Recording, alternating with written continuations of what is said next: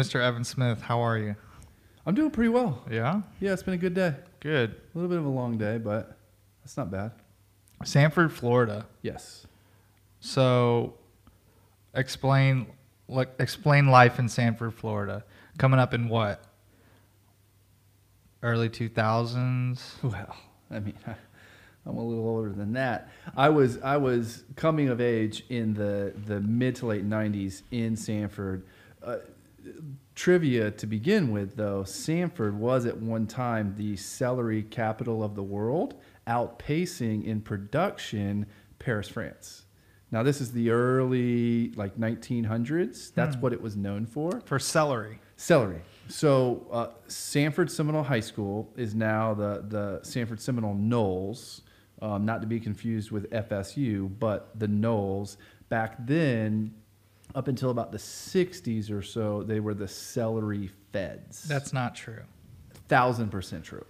Look it up. Because Sanford was established and began to thrive and has since grown into what amazingness it is today because it's on the St. Johns River. And so the St. Johns River was a way by which a lot of different goods were transported through the state. I mean, you start up in Jacksonville, you can make your way all the way to the center of the state, which is effectively Sanford. And so, yeah, it was, I guess, really fertile ground for celery and other agriculture. Let's not sell it too far short. Yeah. But, yeah, the celery capital of the world for a time. Not anymore. That's crazy. Yeah. So that's where I grew up. Born in the 80s in Sanford at the Sanford Hospital on the lake. My parents, both mom and dad, their families had moved to Sanford kind of by way of the military, or at least after a military career for both my grandfathers in the 60s, early 70s. And so, born and raised in the state of Florida, the city of Sanford. I mean, the state of Florida, not many people, I guess, say that too often, but I'm a native. And yeah, Sanford was back then more just a pretty small town. A lot of history, but a pretty small town that, I mean, it wasn't too remarkable. Yeah. We were always kind of just the little town 25 minutes away from Orlando. Yeah. I mean, looking back now, I see a lot more significance that I think when you're that age, you kind of miss. But yeah, it was a pretty regular, pretty blessed upbringing. A good household in the suburbs. I'm using air quotes right now, in the suburbs of Sanford. And yeah, we were in Sanford until just after 5th grade, and then moved over to Brooksville. But my whole family, at least both sets of grandparents, were in Sanford. And so me and my brother, because I have an older brother, Nick, who's 2.5 years older than me, grew up within like a mile of both sets of grandparents, which was pretty awesome. And so yeah, it was a really good upbringing. I'm super blessed from where I came from. Do you go back often to Sanford? No. I mean, I've still got some good friends. One in particular who's a very close friend, and as much as we can, I say we, kind of the crew of friends that are on this side of town now. Yeah. We try and go down. Sanford has now since become like a really cool place to go out to dinner. It's beautiful. The downtown Sanford area is amazing. Some of the restaurants out there and just the cool little shops. Like it's a cool place to be. Like on the water too. You know what I mean? So it was. So the difference is, and it's kind of obvious, I guess. The downtown, right? And so what you're describing is downtown Sanford. Yeah. When I was growing up, downtown Sanford was not developed to any significance as it is today. So there was no real going down to Sanford to go out to dinner. We didn't go to downtown Sanford. I mean, yeah, there's the lake, and you did some things down there, but for the most part, downtown Sanford was just really, really underdeveloped. But it's grown into this really, really cool place. Another fun fact, if I'm able to offer it. You are. If you tonight or whenever watch My Girl, which was a classic movie from my childhood, a lot of My Girl was filmed in downtown Sanford. Interesting. Yeah. So, can I say that's Macaulay Culkin's best film? Maybe not, but it's it's up there. And I'm sure he's going to hear you say that because of the publicity this podcast is going to receive. It's already. Twitter's blowing up. Yep. And we're not even on the internet yet. No. Dude, let's talk about what you do and why you do what you do, sure, career-wise, and how you got into it. I mean, it's a good, because that's why we're having this conversation. Okay, that's good. I'm just figuring this out. He's just telling me. I just told him. Surprise. Hey, come over and talk, and we're gonna record it. So it is actually a good segue, because a lot of the reason why I'm doing what I'm doing today, the origin story is Sanford, and not just because that's where I was born, but it was a really forming time in my life when it came to volunteerism and outreach. That was always a huge part of my upbringing, both me and my brother. My mom especially, although I'll throw my dad in just to give him some credit too, but my mom especially, and her mom, were huge on volunteering. And so they always had us involved in a lot of different things. My grandma, my Nana, so my mom's mom, actually started something called Grace and Grits, which was a weekly dinner for people experiencing homelessness. Is that trademarked? Because I don't think it is. Because that's legit. I mean, it may be trademarked by the Spirit. Amen. I don't think that it is, but it started out of her Episcopal church, she and her church friends, back in 1992, and it's still going in a different form and fashion today. And so that was really some of my fondest memories growing up, was Wednesday nights in the kitchen at Holy Cross Episcopal Church with my grandma, serving spaghetti. That's what we did a lot. And there was other things that we did growing up, Meals on Wheels. I mean, my dad's mom, she volunteered over 45,000 hours at the Sanford Hospital as a Pink Lady, so the auxiliary crew that they have. Yeah. And so it's always just been a big part of my life. And so now I'm in the world of nonprofit work, social service, and I can point directly back to that upbringing. And that influence that especially my mom and my grandparents had on me and my brother as to why I'm doing what I'm doing now. And so for the last 6 years, I've been working nonprofit work. And so the issue that my career has been centered around so far, not really intended, but I guess God's got this divine plan, is homelessness. I went to school for public relations at the University of North Florida, Ospreys, go Ospreys, up in Jacksonville, and did a little bit of work in the communication world, public relations, branding, advertising, but felt a pull to do something different. And so, about 6 years ago, I came back home because I was in Atlanta at that time, and just said, hey, I don't really want to do that for a career. What else can I do? And again, I can make this kind of super Christian. God put it on my heart, even though back then I did not know that's kind of what was happening. But God put it on my heart to, man, you've always liked helping people. You've always liked volunteering. You've always liked doing community kind of focused work. What if you tried to do that? And so, I started looking for an opportunity to work a nonprofit job, and really took the first one I could find, because I sent a lot of applications and resumes around, and really didn't get any responses. And so the first job that I could find that actually said, yeah, you can come work for us, was at the Coalition for the Homeless of Central Florida as a resident assistant, which in the hierarchy of employees there, the resident assistant is the most boots on the ground, working directly with clients, not as a case manager, but as just somebody who's making sure kind of they're following the program, so to speak.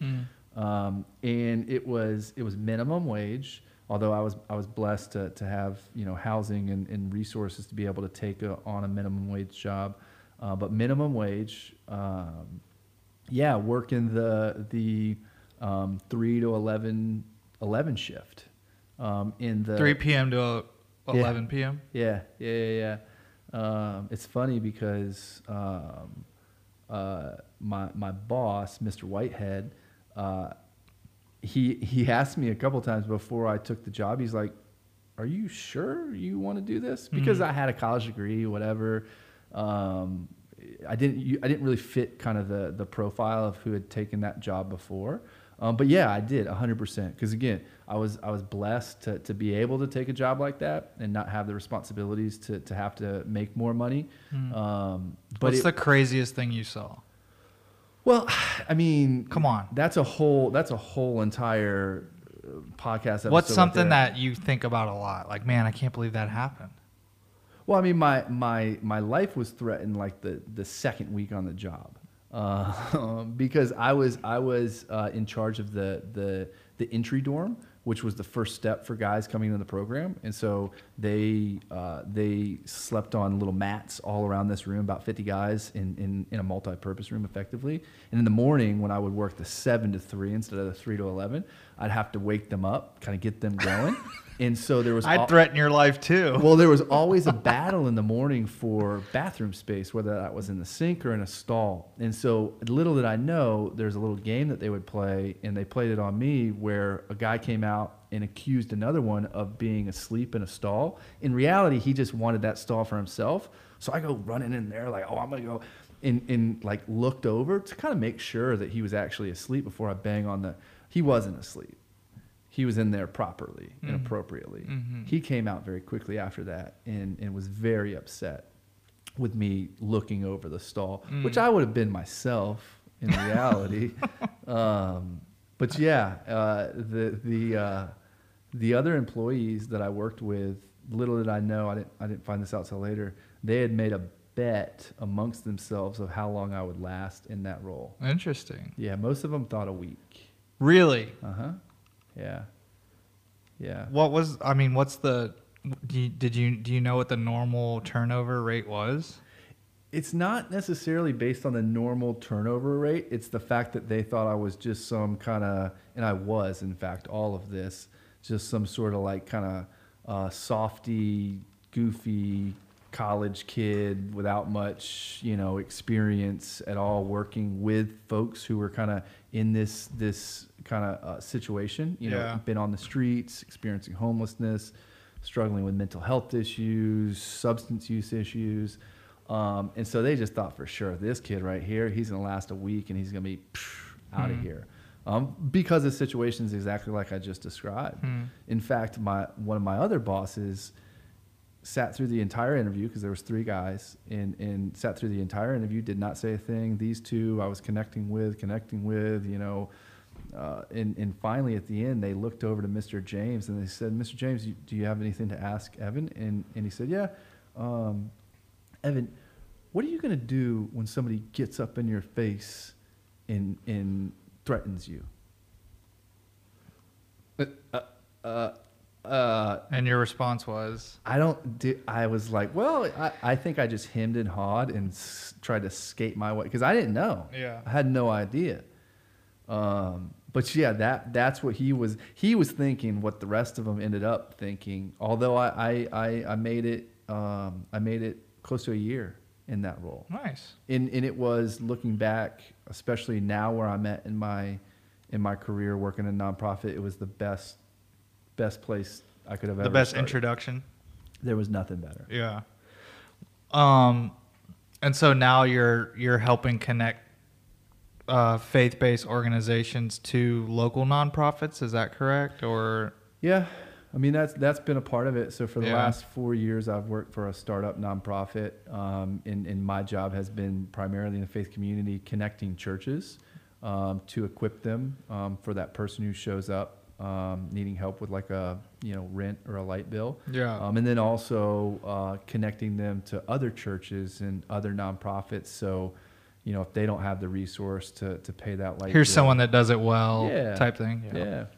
I kind of want to, in your experience, the people that you've come in contact with who are homeless, what percentage of them do have mental illness that may be undiagnosed, or they know the diagnosis but there's no treatment? Like, what percentage are dealing with that?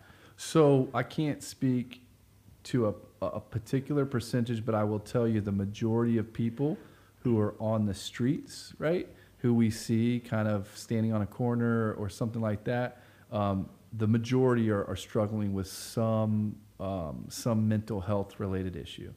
The unfortunate thing is we're in a state that has like maybe 49 out of 50, nationwide in terms of mental health resources available, especially for people who are in situations like that. What do you mean by that? Connection to needed treatments, needed services, needed practitioners, support. So we're well equipped, is what you're saying.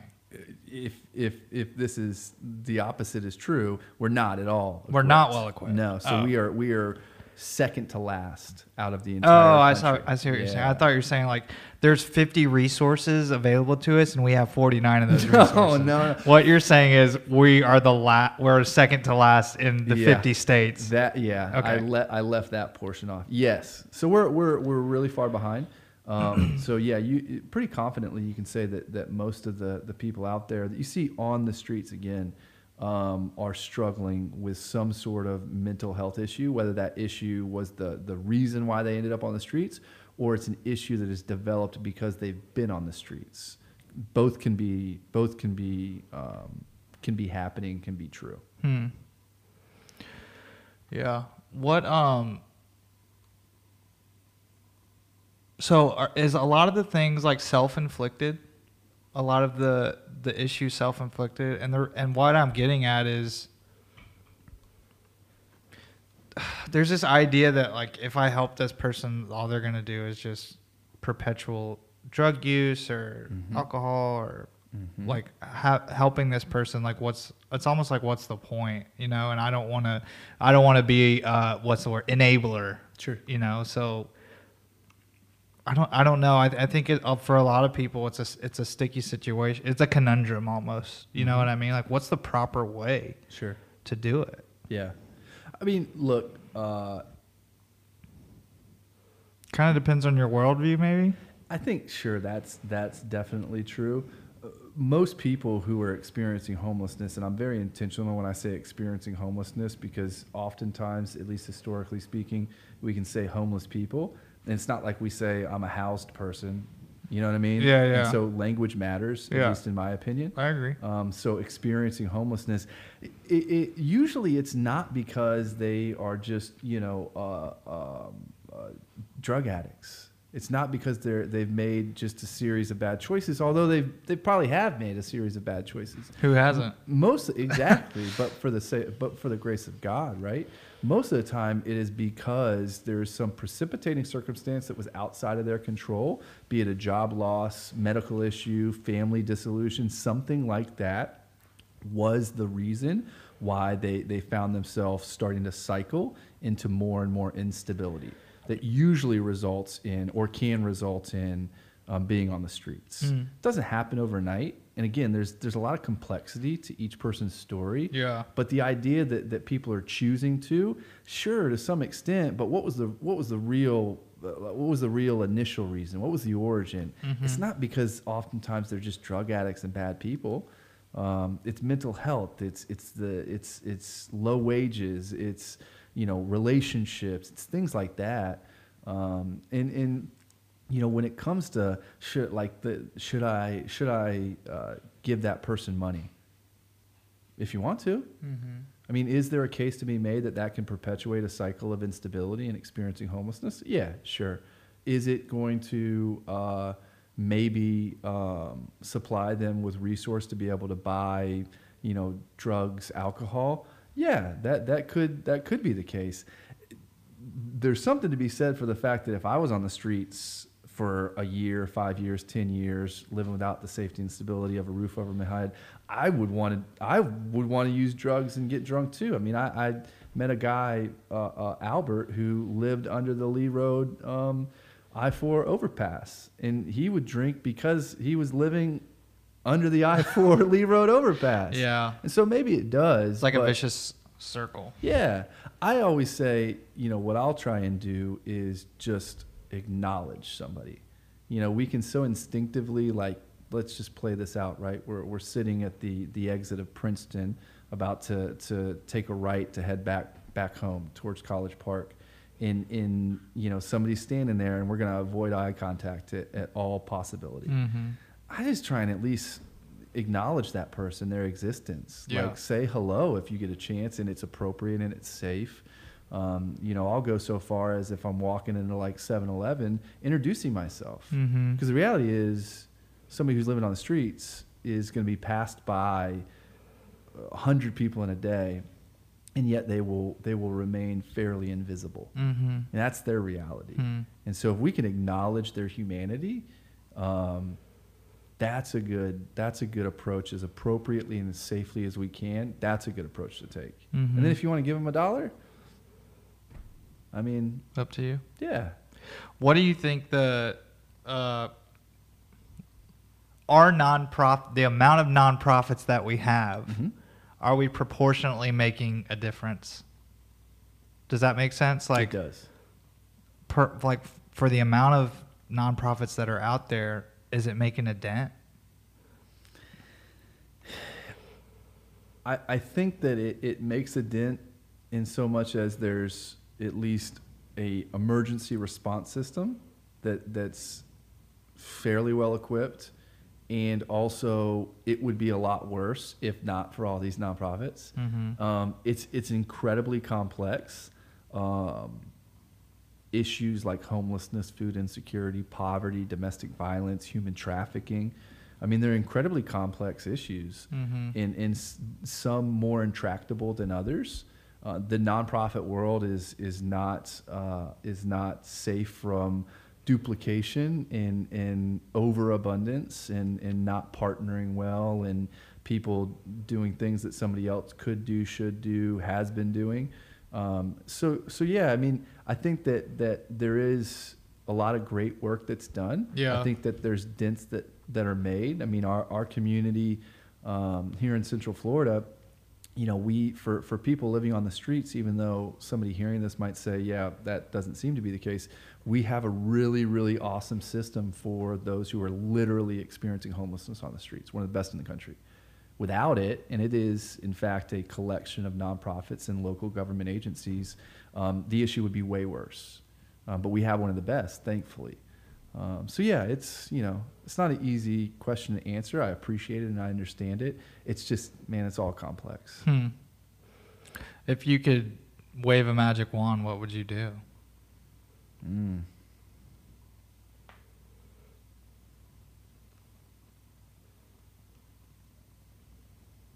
I mean, if there was like one particular area that I would focus on, it is fixing disenfranchising systems in distressed neighborhoods, right?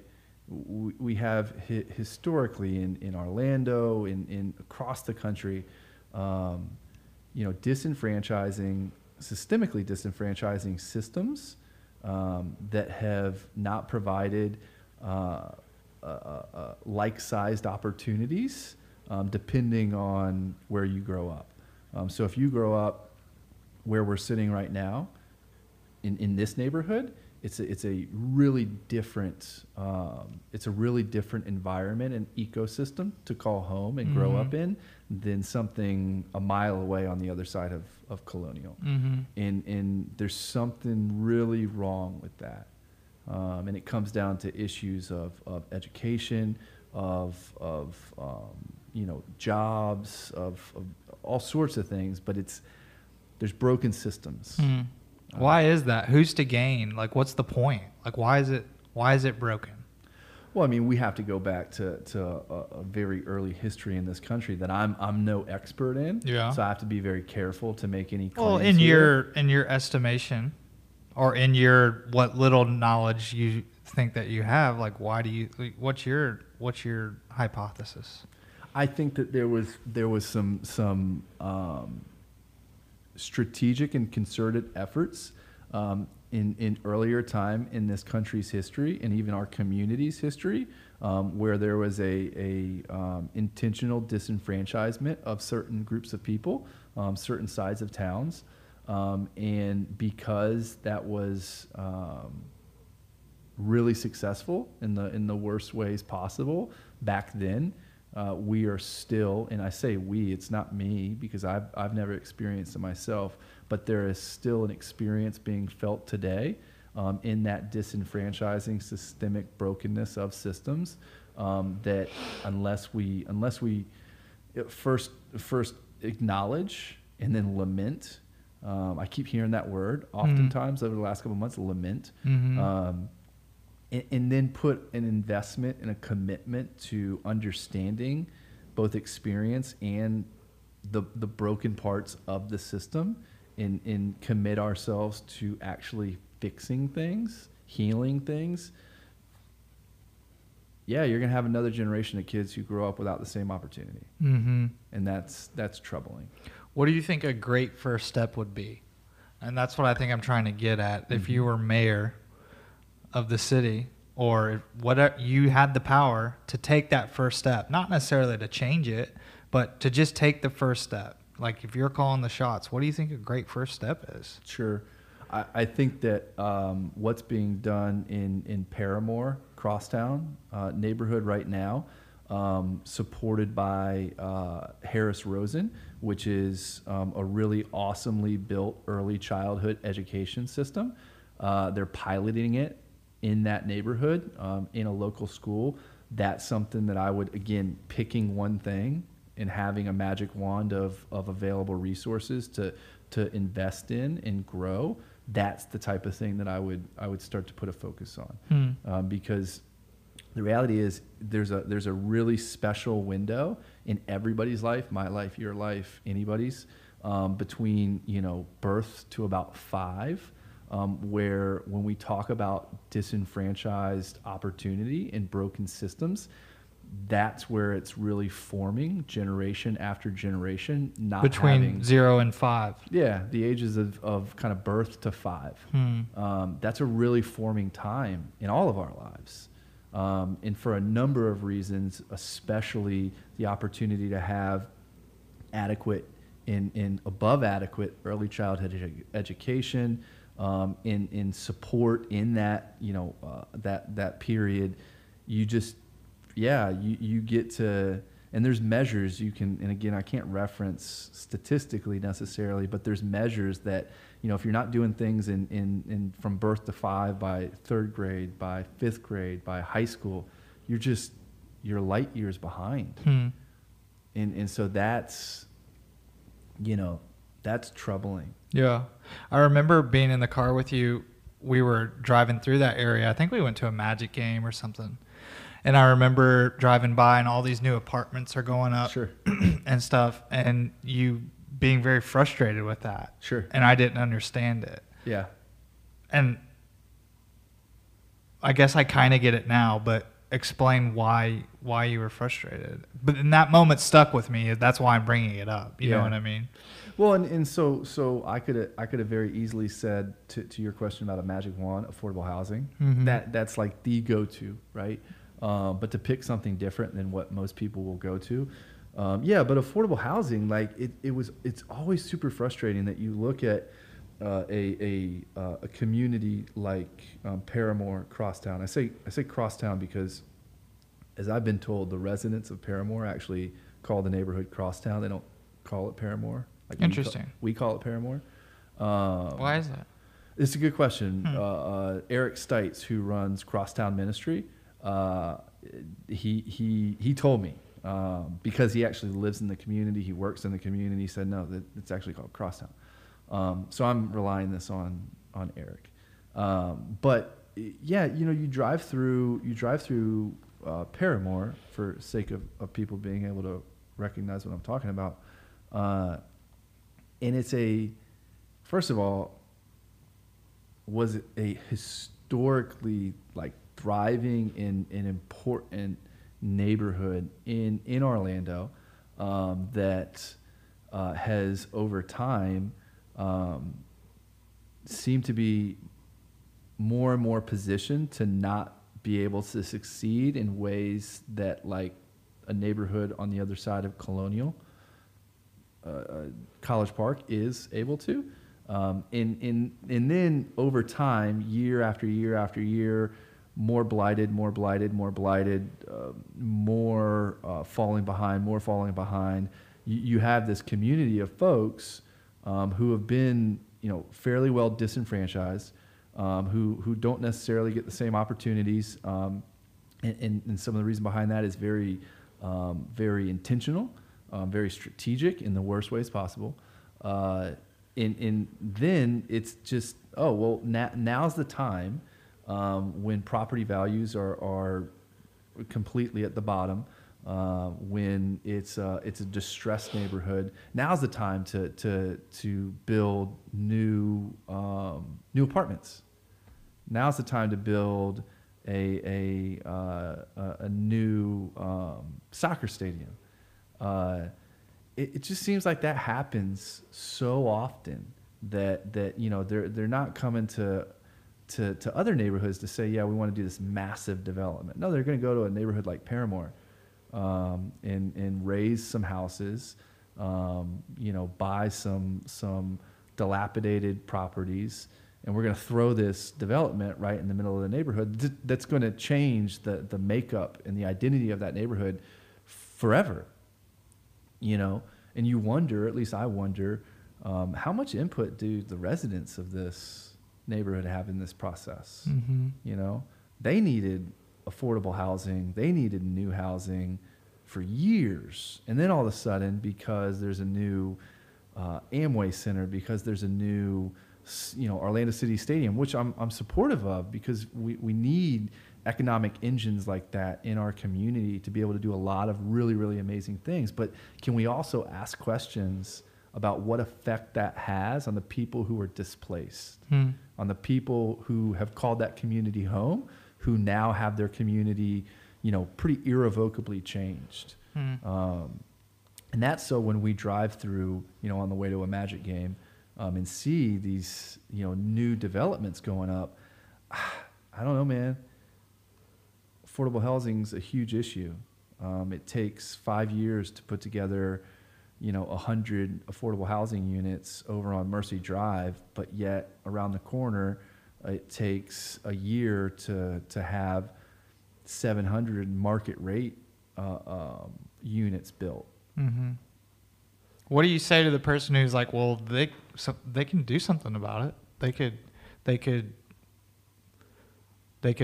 You've got obviously stories out there where people, quote unquote, work hard to get out of their situation in order to be able to live in a decent neighborhood or whatever. Like, what's your response to that?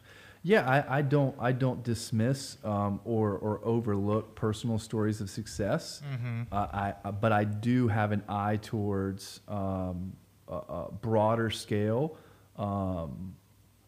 issues with success when you're looking at an entire neighborhood of people, right? Yeah.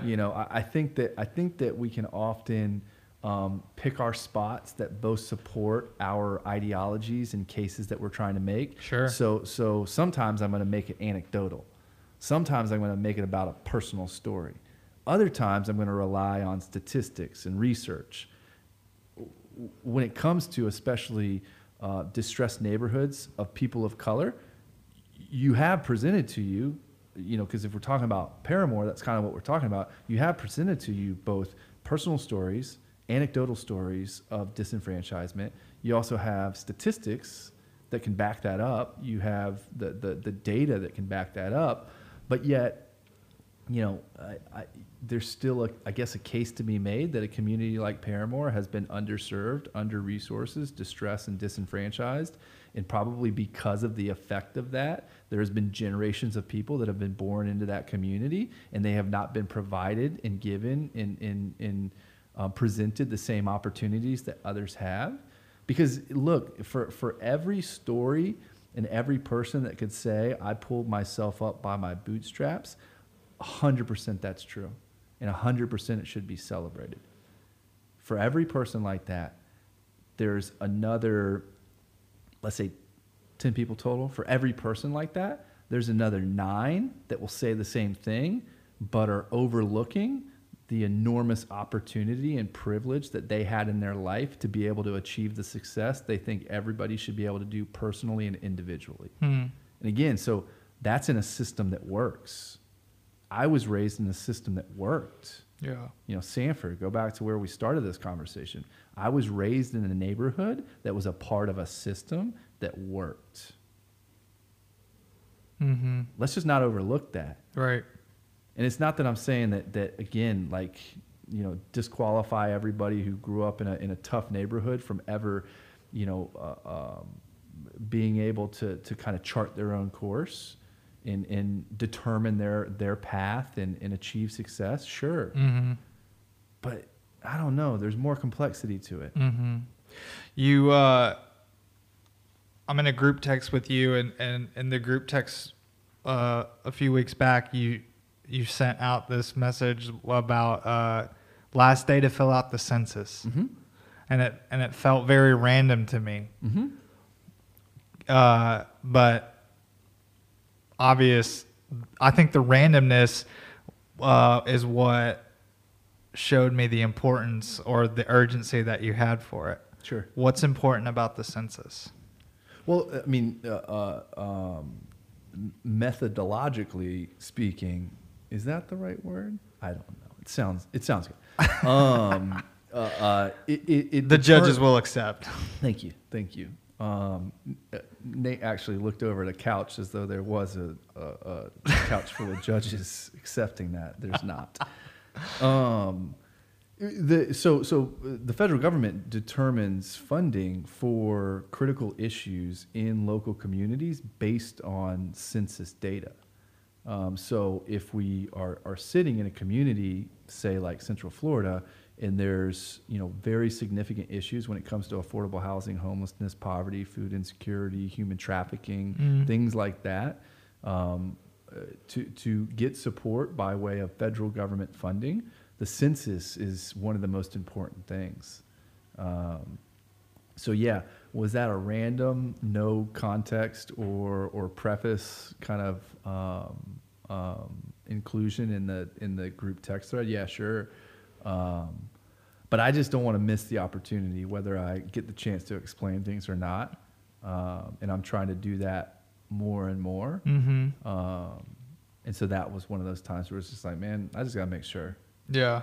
You know, do my part kind of thing. Make sure that it's said, just so that you know that it was said. Yeah. You mentioned the federal government.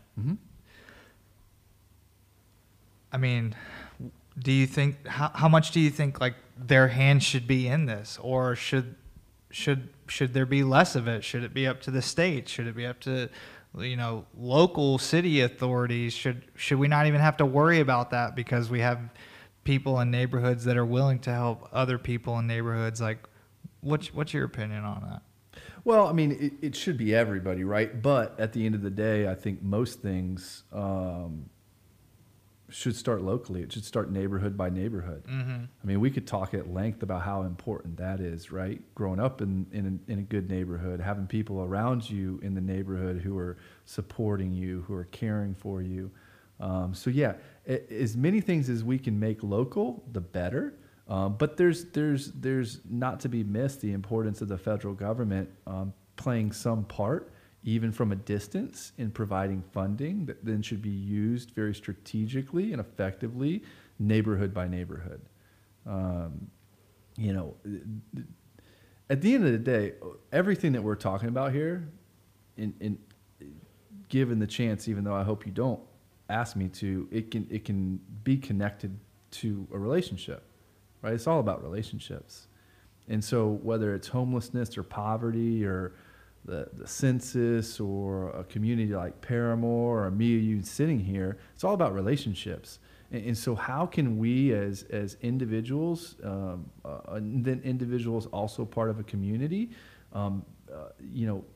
be part of that effort to have really, really supported and connected relationships with those around us, right? Mm-hmm. That's been the difference maker for me. And I know I'm kind of going super like philosophical, but like it's all very complex. We all play our part, but it all comes down to relationships. In relationships that utilize the resources that should be more and more available to everybody the same way that it is for other people. Mm-hmm. So, yeah. What do you say to someone that is like, well, it's overwhelming.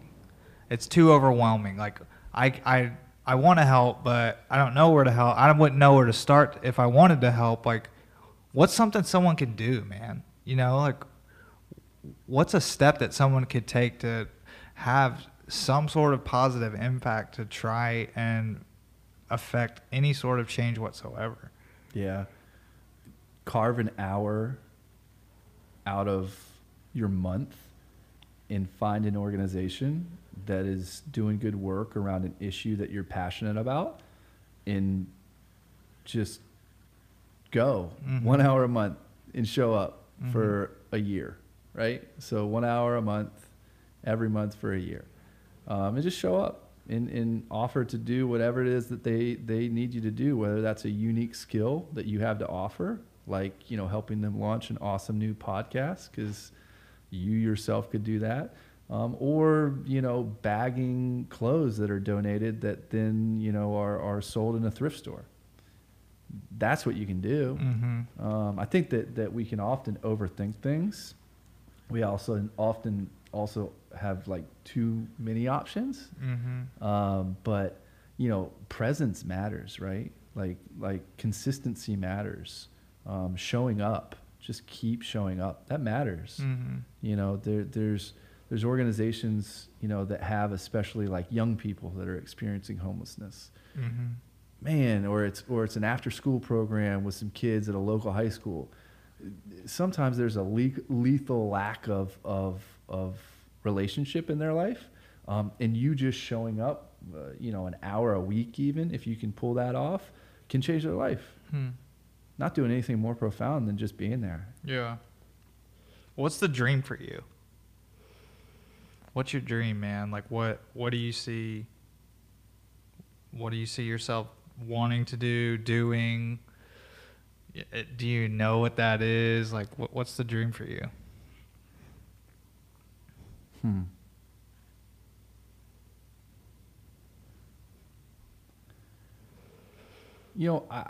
I think it really just comes down to being more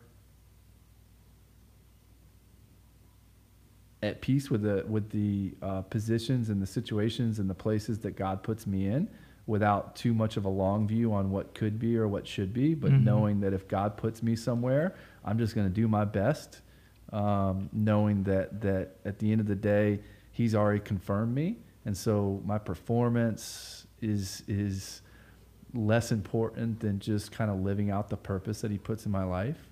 I for a long time, it was always kind of a grass is greener. It was always, some sort of destination. But man, this is just a journey, right? Not to be too cliche.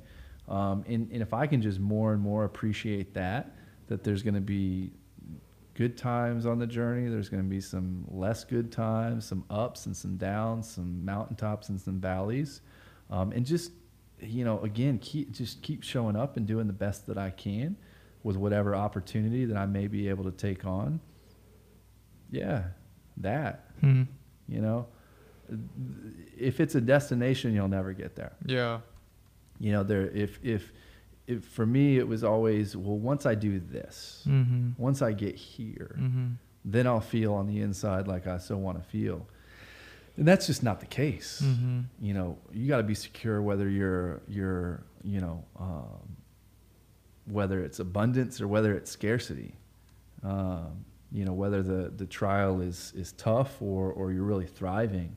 And you know, I'm super blessed, and I don't want to ever miss this. I'm super blessed to have been allowed to have a calling on my life that is both intimately personal, but yet there's a expression that is professional, if that makes sense. Yeah.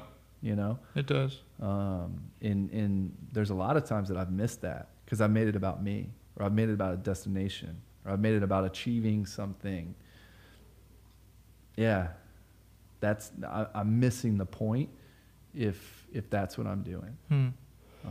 If you weren't doing this, what do you think you'd be doing?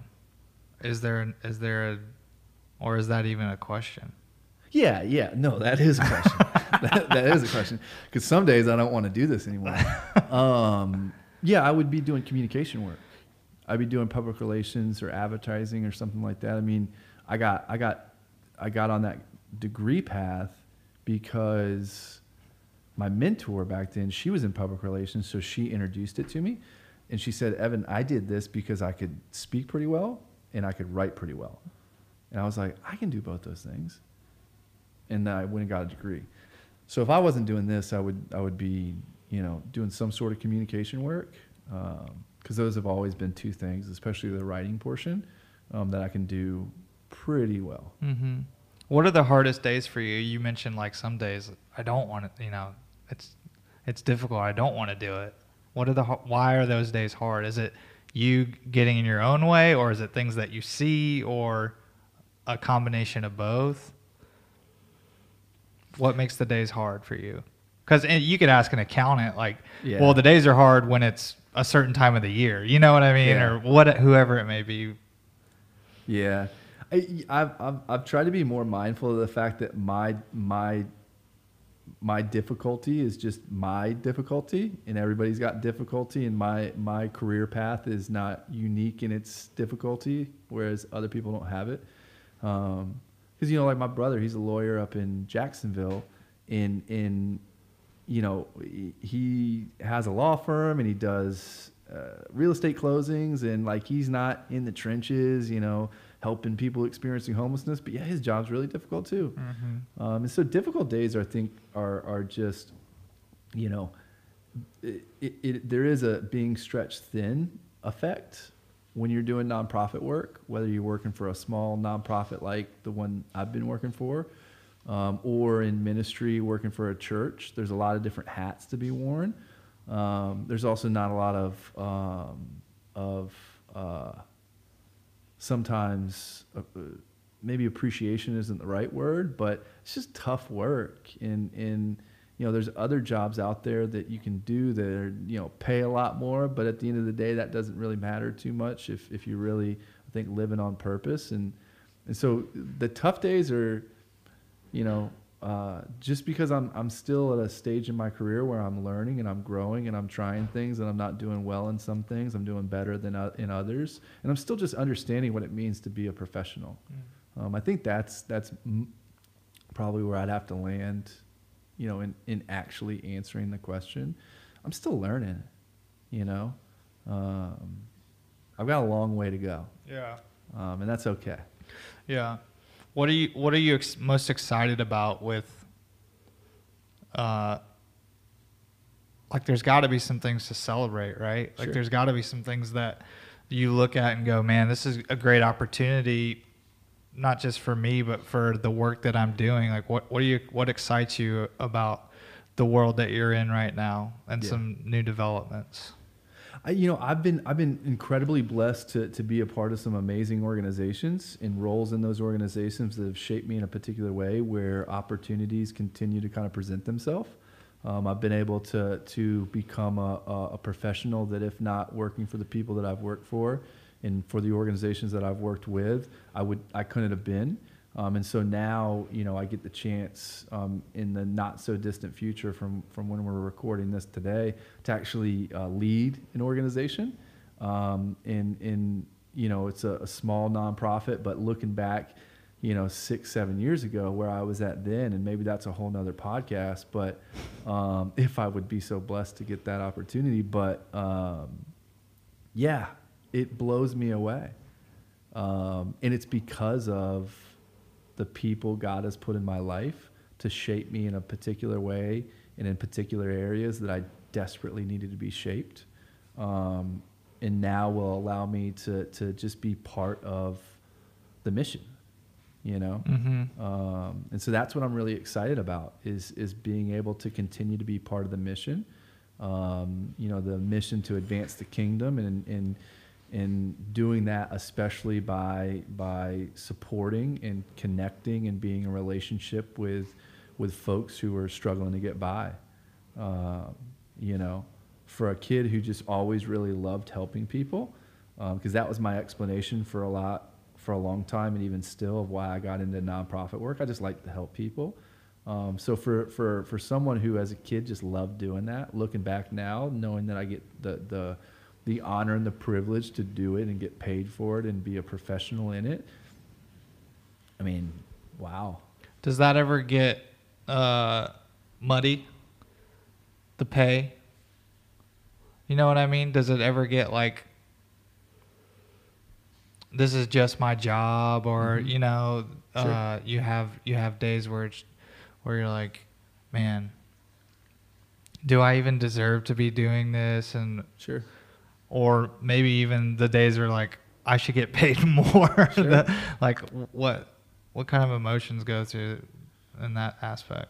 Yeah, I think that's where there is a little bit of uniqueness to people who work nonprofit or in ministry, that there is a blending of personal and professional in a way that maybe other career paths don't have to quite navigate through. And so, you know, I think that's a benefit, right? Because there are times when you have to tell yourself, especially working in ministry, or doing, you know, the type of nonprofit work that I've been doing, this is a job, right? Because very easily we can lose the protection that is that perspective that has to be part, like that this is a job. And it's not my identity, because very easily doing this type of work, you can have your identity defined by the next person you help, you know, by your output on a Sunday, for instance. That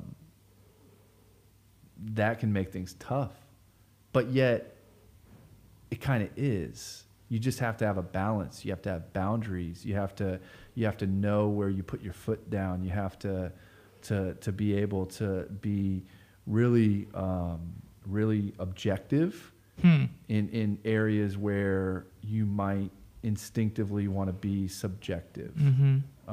Because at the end of the day, like the work that I do it's a job. And for me, you know, I think a true test is like, how committed are you to this purpose? If you lost the professional opportunity to live this purpose out, would you still do it? Yeah, that's what I was getting at. Yeah. Would you still do it? And for me, the answer is yes. Yeah. There's times when I was like, maybe I should just make it more personal than it has been. But again, it goes back to, man, this is a blessing. You just have to, over time, put yourself in a position to grow in a way where you have the boundaries in place, where you have the perspective in place, where you have the appreciation in place, where you have the relationship in place, because that's a huge thing. Like, you can't go this road alone. You got to have people that you're talking to, and I've been blessed to have both, you know, bosses who I could be informed by and mentored by, and then other professionals and other folks who you know, give me a perspective that allows me to continue to grow and be successful, at least in some ways. So, does the outcome of this election have any effect on this arena, the nonprofit arena, or the arena of helping disenfranchised communities? Sure. I mean, to some degree it could, but I'm not saying that positively or negatively. You know, if you're looking at it from there's no detriment either way, in your opinion? Not that I know of, although, you know, somebody could really, you know, probably quickly point to administrations where cuts are made to the Department of Housing and Urban Development, right? The primary federal government department that funds a lot of programs locally. Yeah, that could be the case. But I don't think it's ever anything too substantial, if only because a lot of times there's so much bureaucracy tied up in it that it's hard to move the ship that is the federal government. Now, if you ask me that question about a local county commission or city mayor, then things get a little bit more real potentially. Yeah. Usually it's a positive, because you have a local elected official who has more of a focus on issues than others. But yeah, that's where you start to see. Gotcha. That's where you start to see it. Gotcha. Rubbing shoulders at the banquets, right? Yeah. Kissing babies, shaking hands. It's the name of the game. At the time of this recording, we don't know who the next president is, but whoever he would be, if you could say one thing to him about the dog in this fight, you know what I mean? Or have one conversation, what topic would it be around and how would you try to approach it?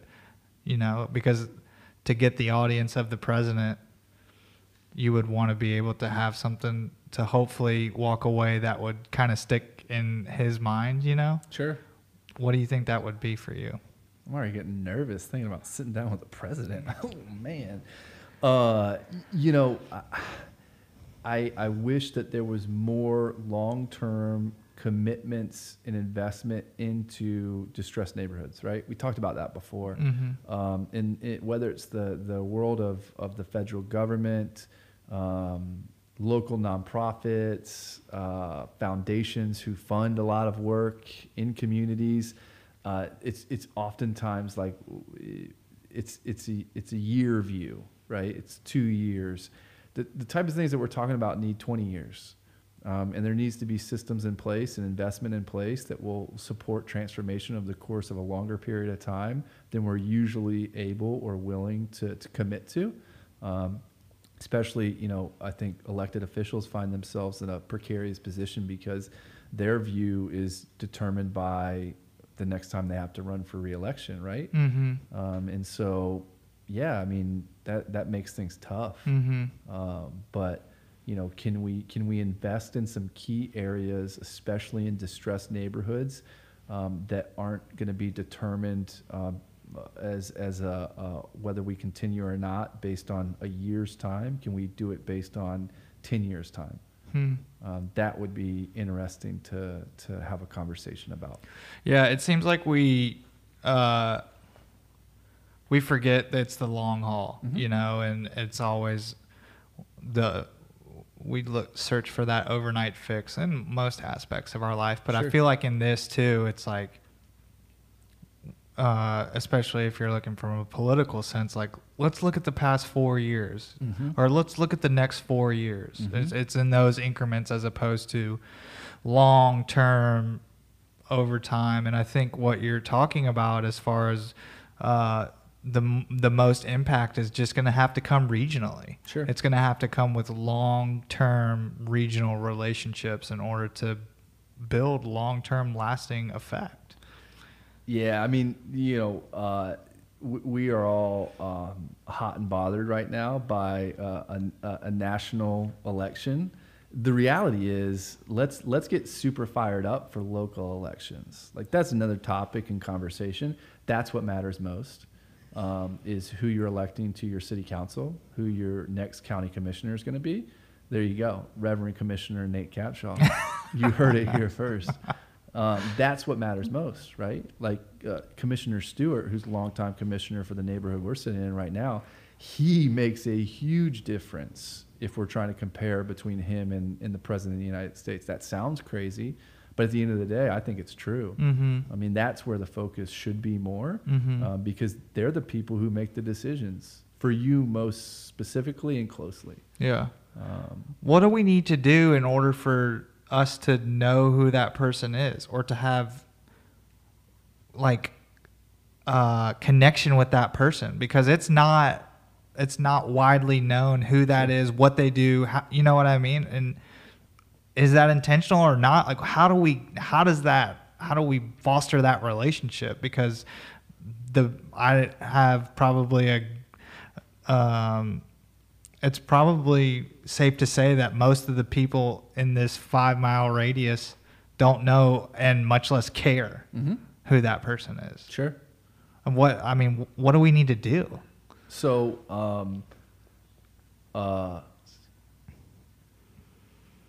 500 yards from where we're sitting right now, once a month pre-COVID, right? Mm-hmm. So I don't know what they're doing now, but once a month pre-COVID would be the College Park Neighborhood Association monthly meeting, right? People got to go to that. People need to go to that because that's where your neighbors are. That's where Commissioner Stewart is. There are more opportunities to connect with the folks in your community who are really making the decisions that most impact your community than we probably seek out and know about. Mm-hmm. There's a multitude of reasons for that, but the opportunity is there. We just have to take it, right? I always picture those things as just those meetings where people just sit around and complain about Could be the grass not being a certain height or whatever. Well, it's probably like the Parks and Recreation, the meetings that Leslie Knope always convenes, where they're just yelling the whole time. Yeah. And yeah, that can be the case, but that's where you meet people. We talked about earlier relationships, right? Mm-hmm. Like that's where you cultivate relationships with people who, when you have a particular issue that is best served by, say, an elected official, you've got that phone number in your back pocket, whether it's the elected official themselves, a staff member. Mm-hmm. I mean, there's county commission meetings that we can go to. There's soil and water committee meetings that surprisingly some really important decisions are made in meetings like that nobody knows about or pays any attention to. But again, like we've got to make the effort to go out and find those places and start to be involved in the process in our neighborhood, in our hometown. Or else we can complain all we want and everybody has the right to do that. But is it as valid as it really we think it is? No. Because unless you're trying to be part, then you can't, I think, really legitimately complain about the parts that you don't like. Mm-hmm. Yeah. Jen, what are you making?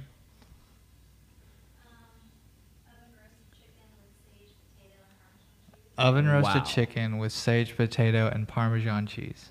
Yeah. It already smells delicious, and I think all you did was turn the the stove eye on. I don't know how that's even possible. So for any future podcast, yes, this is the treatment that you're getting. Yeah. This is what you're getting. Podcast and dinner. Yeah. Dude, thanks so much for doing this. This is fun. Yeah, man.